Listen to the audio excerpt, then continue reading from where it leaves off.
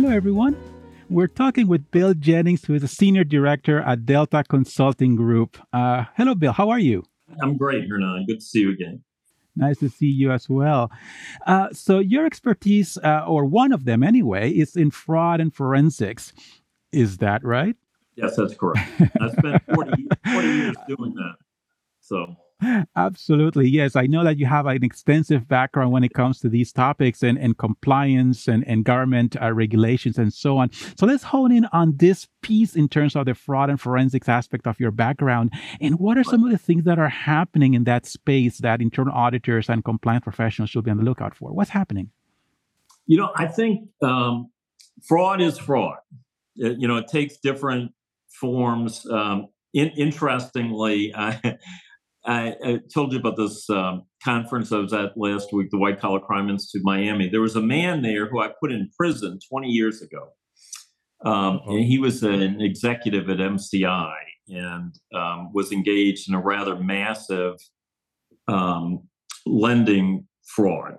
And of course, we don't have time to talk through all of it. But interestingly, he's got a company now that he calls Prisonology, where you might think of it as sort of the real world manifestation of that movie. I think it was called Get Hard, where Will Ferrell was going to prison as a white collar criminal, and Kevin Hart was preparing him. So that's what this guy does now, and he's actually very good at it. But interestingly, he was talking about FTX.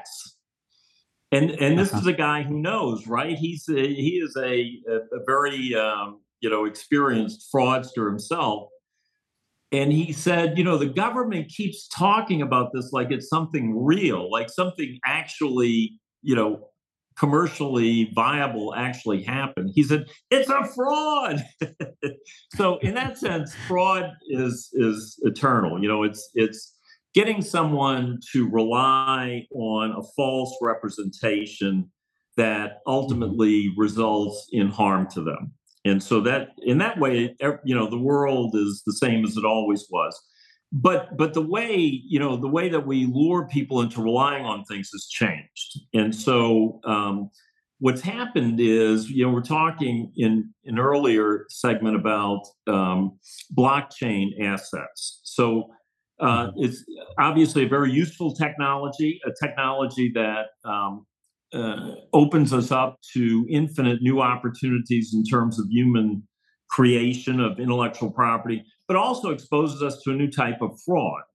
And so, I think the one thing that remains constant is fraud will occur wherever the opportunity exists. Human beings are always looking for opportunities to exploit new areas to lure people into relying on things that are simply not true. So when it comes to blockchain, one of the selling points of it is the fact that because of the way it's built, the blocks and how it's all connected, how it's very limited opportunity, let's call it limited opportunity to make any changes to it. In some cases, people say you cannot make any change unless everybody agrees to it.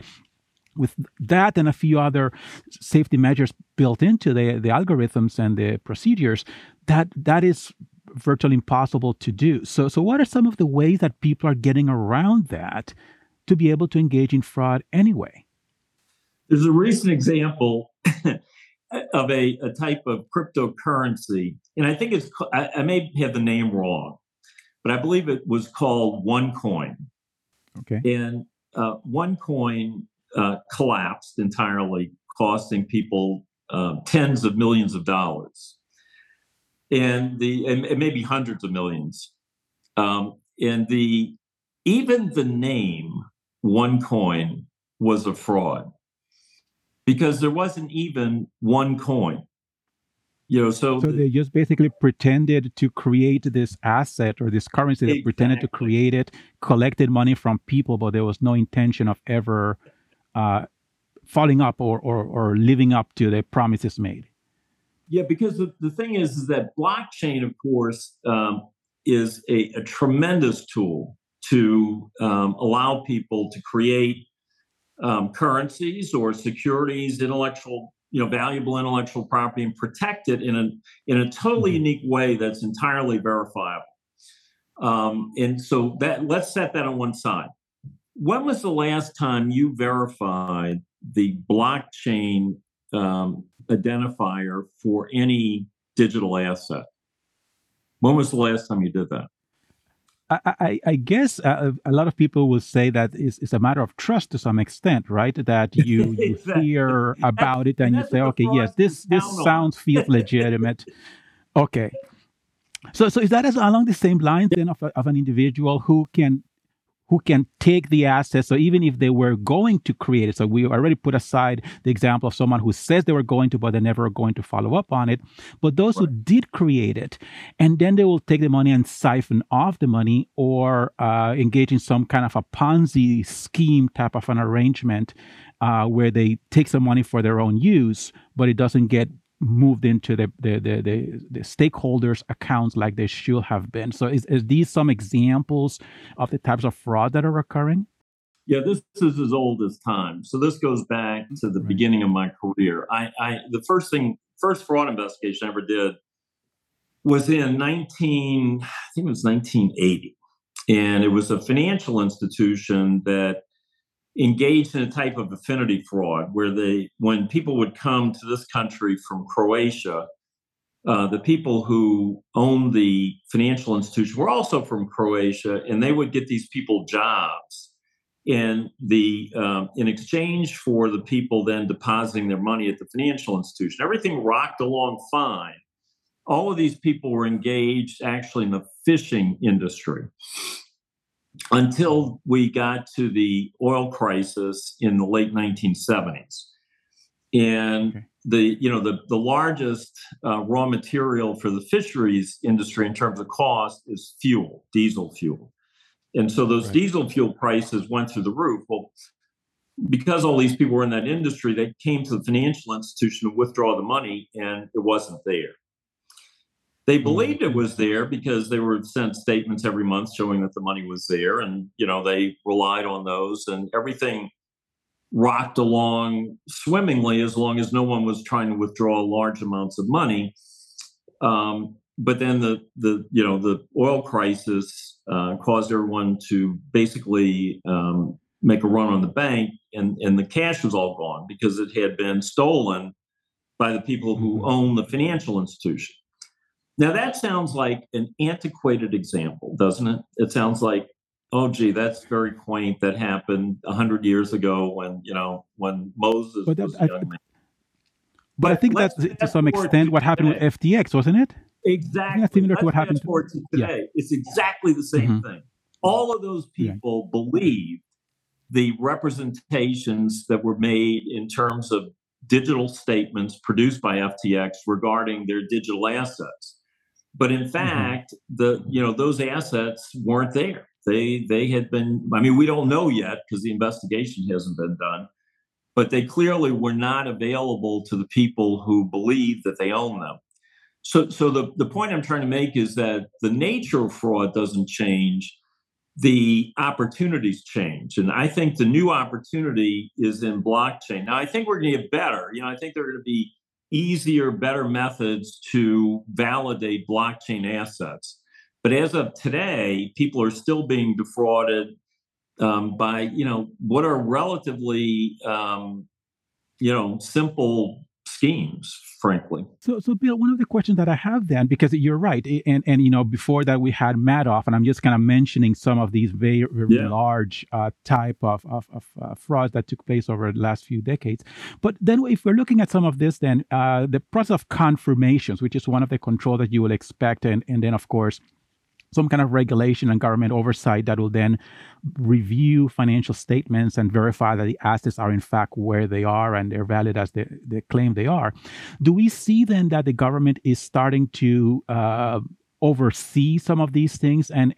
But more importantly, let's talk about, maybe not more importantly, but how about third parties? Do we have are we seeing some kind of a mechanism emerging where we have the equivalent of the public accounting firms doing that kind of review to determine if those assets really exist and they are held in a secure way? Yes, but what it lacks is general acceptance or regulatory, robust regulatory oversight. So on the regulatory side, again, as I mentioned earlier, the regulators are sort of waiting on Congress to create some definitions for these things, legal definitions, that will allow them to, more clearly exercise their regulatory authority. On the other side, there are a variety of certifications now available for people who would be auditors of blockchain assets. But as far as I am aware at the moment, there's no general acceptance in terms of the curricula that are used or the principles that are being taught. So it's a bit of a crazy quilt at the moment. So there's there's no, as far as I can tell, there's no Institute of Internal Auditors related to blockchain technology or anything of that sort. So we'll see. I mean, I think that's going to emerge, but it doesn't exist yet. And can I mention one other thing really quickly? A lot of the problem, Hernan, it relates to human nature. So there are a couple of things at play. One is, and it's something I see in my work. Do you know what people tell me when I show up to begin an investigation? This has happened every single time for the last 40 years. They always say, "I'm sorry we have to meet under these circumstances." And I often think, well, I'm not, because this is how I earn my living. But the next thing that they tell me is when I identify a subject or a target in an investigation and begin to ask questions about that person, I always get the same reaction from colleagues and coworkers. That person couldn't possibly be involved in anything like that. The most extreme example was a guy who, there was a terrible accident at an engineering company in Minnesota that was owned by a French company, and the guy who was the president was killed. Bill, let's take a quick break, but don't lose your train of thought, because I really want to hear about this. But let's take a short break, and then when we come back, we'll talk about it. Absolutely, yes. We'll be right back. Tired of trying to schedule your team's time around in-person learning? Isn't it a bummer to spend thousands of dollars on travel for professional development? What if we said you can save money and time and still provide your team with the best training possible? The answer to your woes is live online training from ACI Learning. With live online training, we provide our top in-person courses in private, online, instructor-led formats. You get to provide professional development in a manner that fits today's expectations. Entertaining, convenient, and effective. Our exam-aligned courses inspire the full potential of your team. Visit virtual instructor-led training at ACI Learning for more info.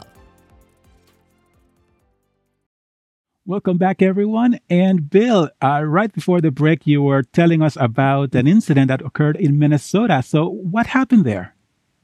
Yeah, so there was a terrible accident where the president of a French-owned engineering firm in Minnesota was killed, and they had to recruit and hire a replacement. And shortly after they hired the replacement, the company literally went off the rails. All of their financial results turned down, and it was just a mess. And so they wanted to find out, the French company wanted to find out what had happened. So they hired us to do an investigation, internal investigation. And the first thing we always do in a case like that is we identify any changes that have occurred. The obvious change was they hired this new president. And if it's a personnel change like that, the first thing we do is a background check, which we did on this guy. And the background check revealed that none of the things that he put on his resume could be verified. The universities he said he attended had no record of him. He said he had served in the U.S. military as a helicopter pilot. They had no record of him. So we stopped, because we didn't want to waste the client's money, and went to the general counsel and said, "Hey, we think we've identified your problem. This guy is a fraud. None of his information checks out." And the general counsel said, "That's impossible." I hear this a lot. And we said, well, why is that impossible? Well, I personally verified some of the information. In fact, there was a History Channel episode about helicopter pilots, Army helicopter pilots who flew in Vietnam. And a number of the people here saw him in that History Channel episode and told me about it. So, okay, well, we could be wrong. Who told you that? So he tells us, we go interview those people, and they all said the same thing. Oh, yeah, he paid us to tell people that.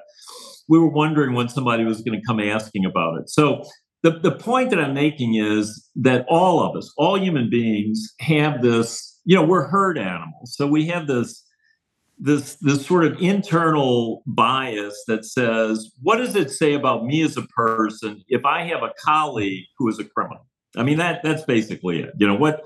What terrible thing does that say about me if I have a colleague who's a criminal and I'm associated with that person? So that's the first thing that happens. The other thing that happens is we have this strange bias to avoid recognizing errors when we make them. So we will make a decision, and then the decision goes badly.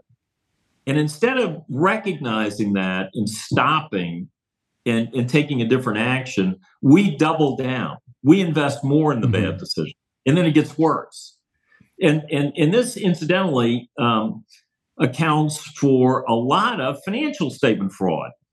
That's where it all starts. I mean, I heard the guy who was an audit committee member or a board member, I guess, when the Mercury Finance thing happened. And of course, that was a massive audit failure. It was Arthur Anderson client.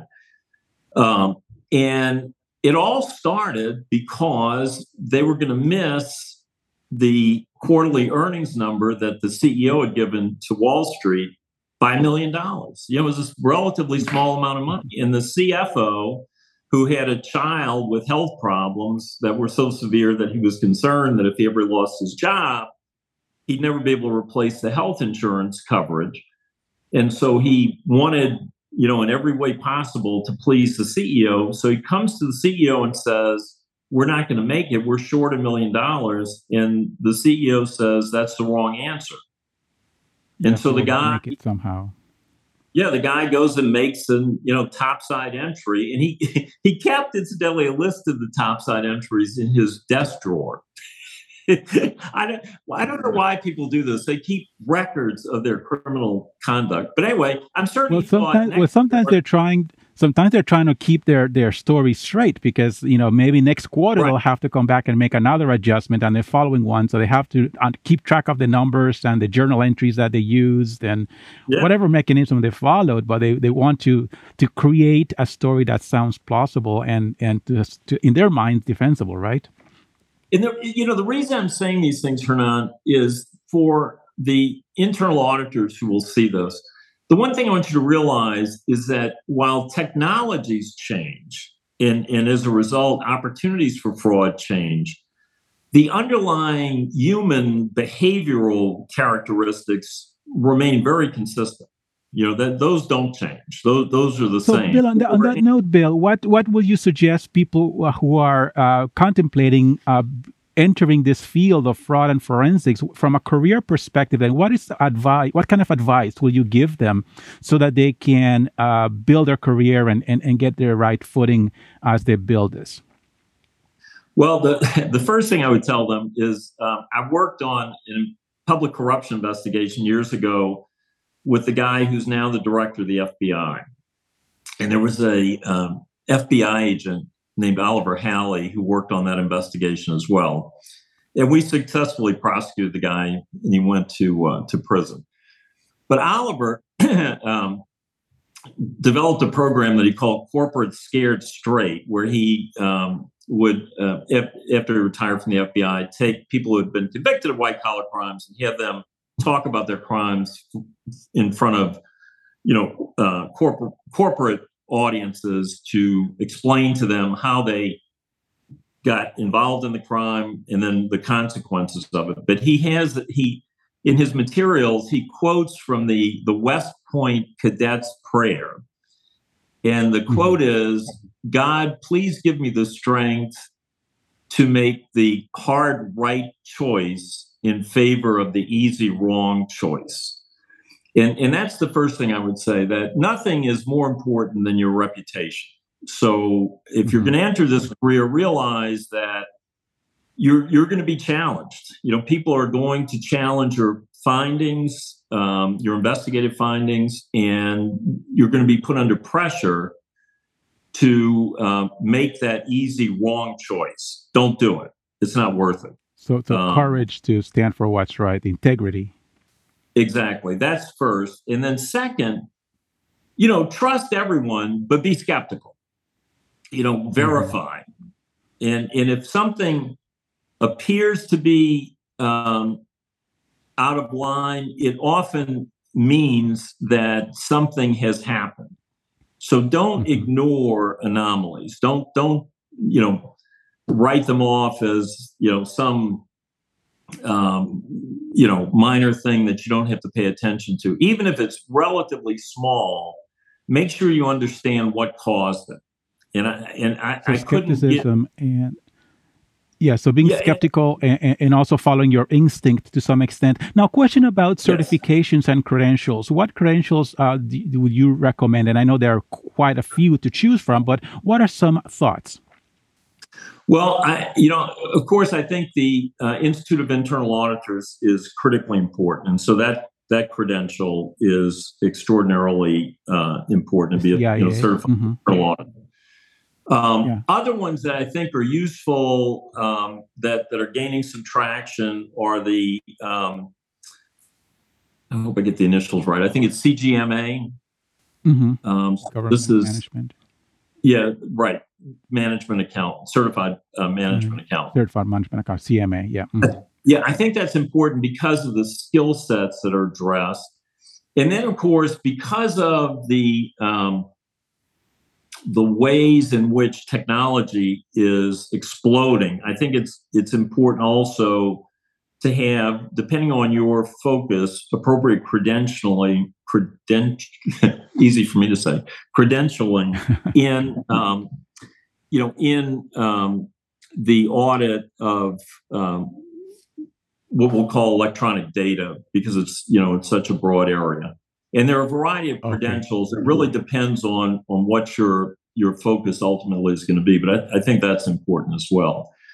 The one thing I would say is, I don't think this comes up so much for internal auditors, but if you were to more narrowly engage in fraud investigation and were, going to make yourself available to be hired in that role where you would be potentially testifying in court, the CPA is a valuable credential because it actually is a license that's issued by state governments. And so the courts pay a lot of attention to that for that reason.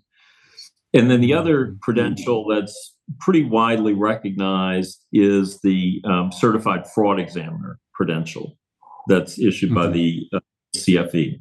You wrote a book, correct? As we're wrapping up, right? Is that correct? I did. The title of the book is Fraud Investigation, Forensic Accounting in the Real World. And my tagline for the book is, for everybody who's getting into this field, this is the textbook I wish I had 40 years ago when I started. All right. Very good. Very good. Well, thank you very much, Bill. It was a pleasure chatting with you today. Thank you. You too, Hernan. Thank you.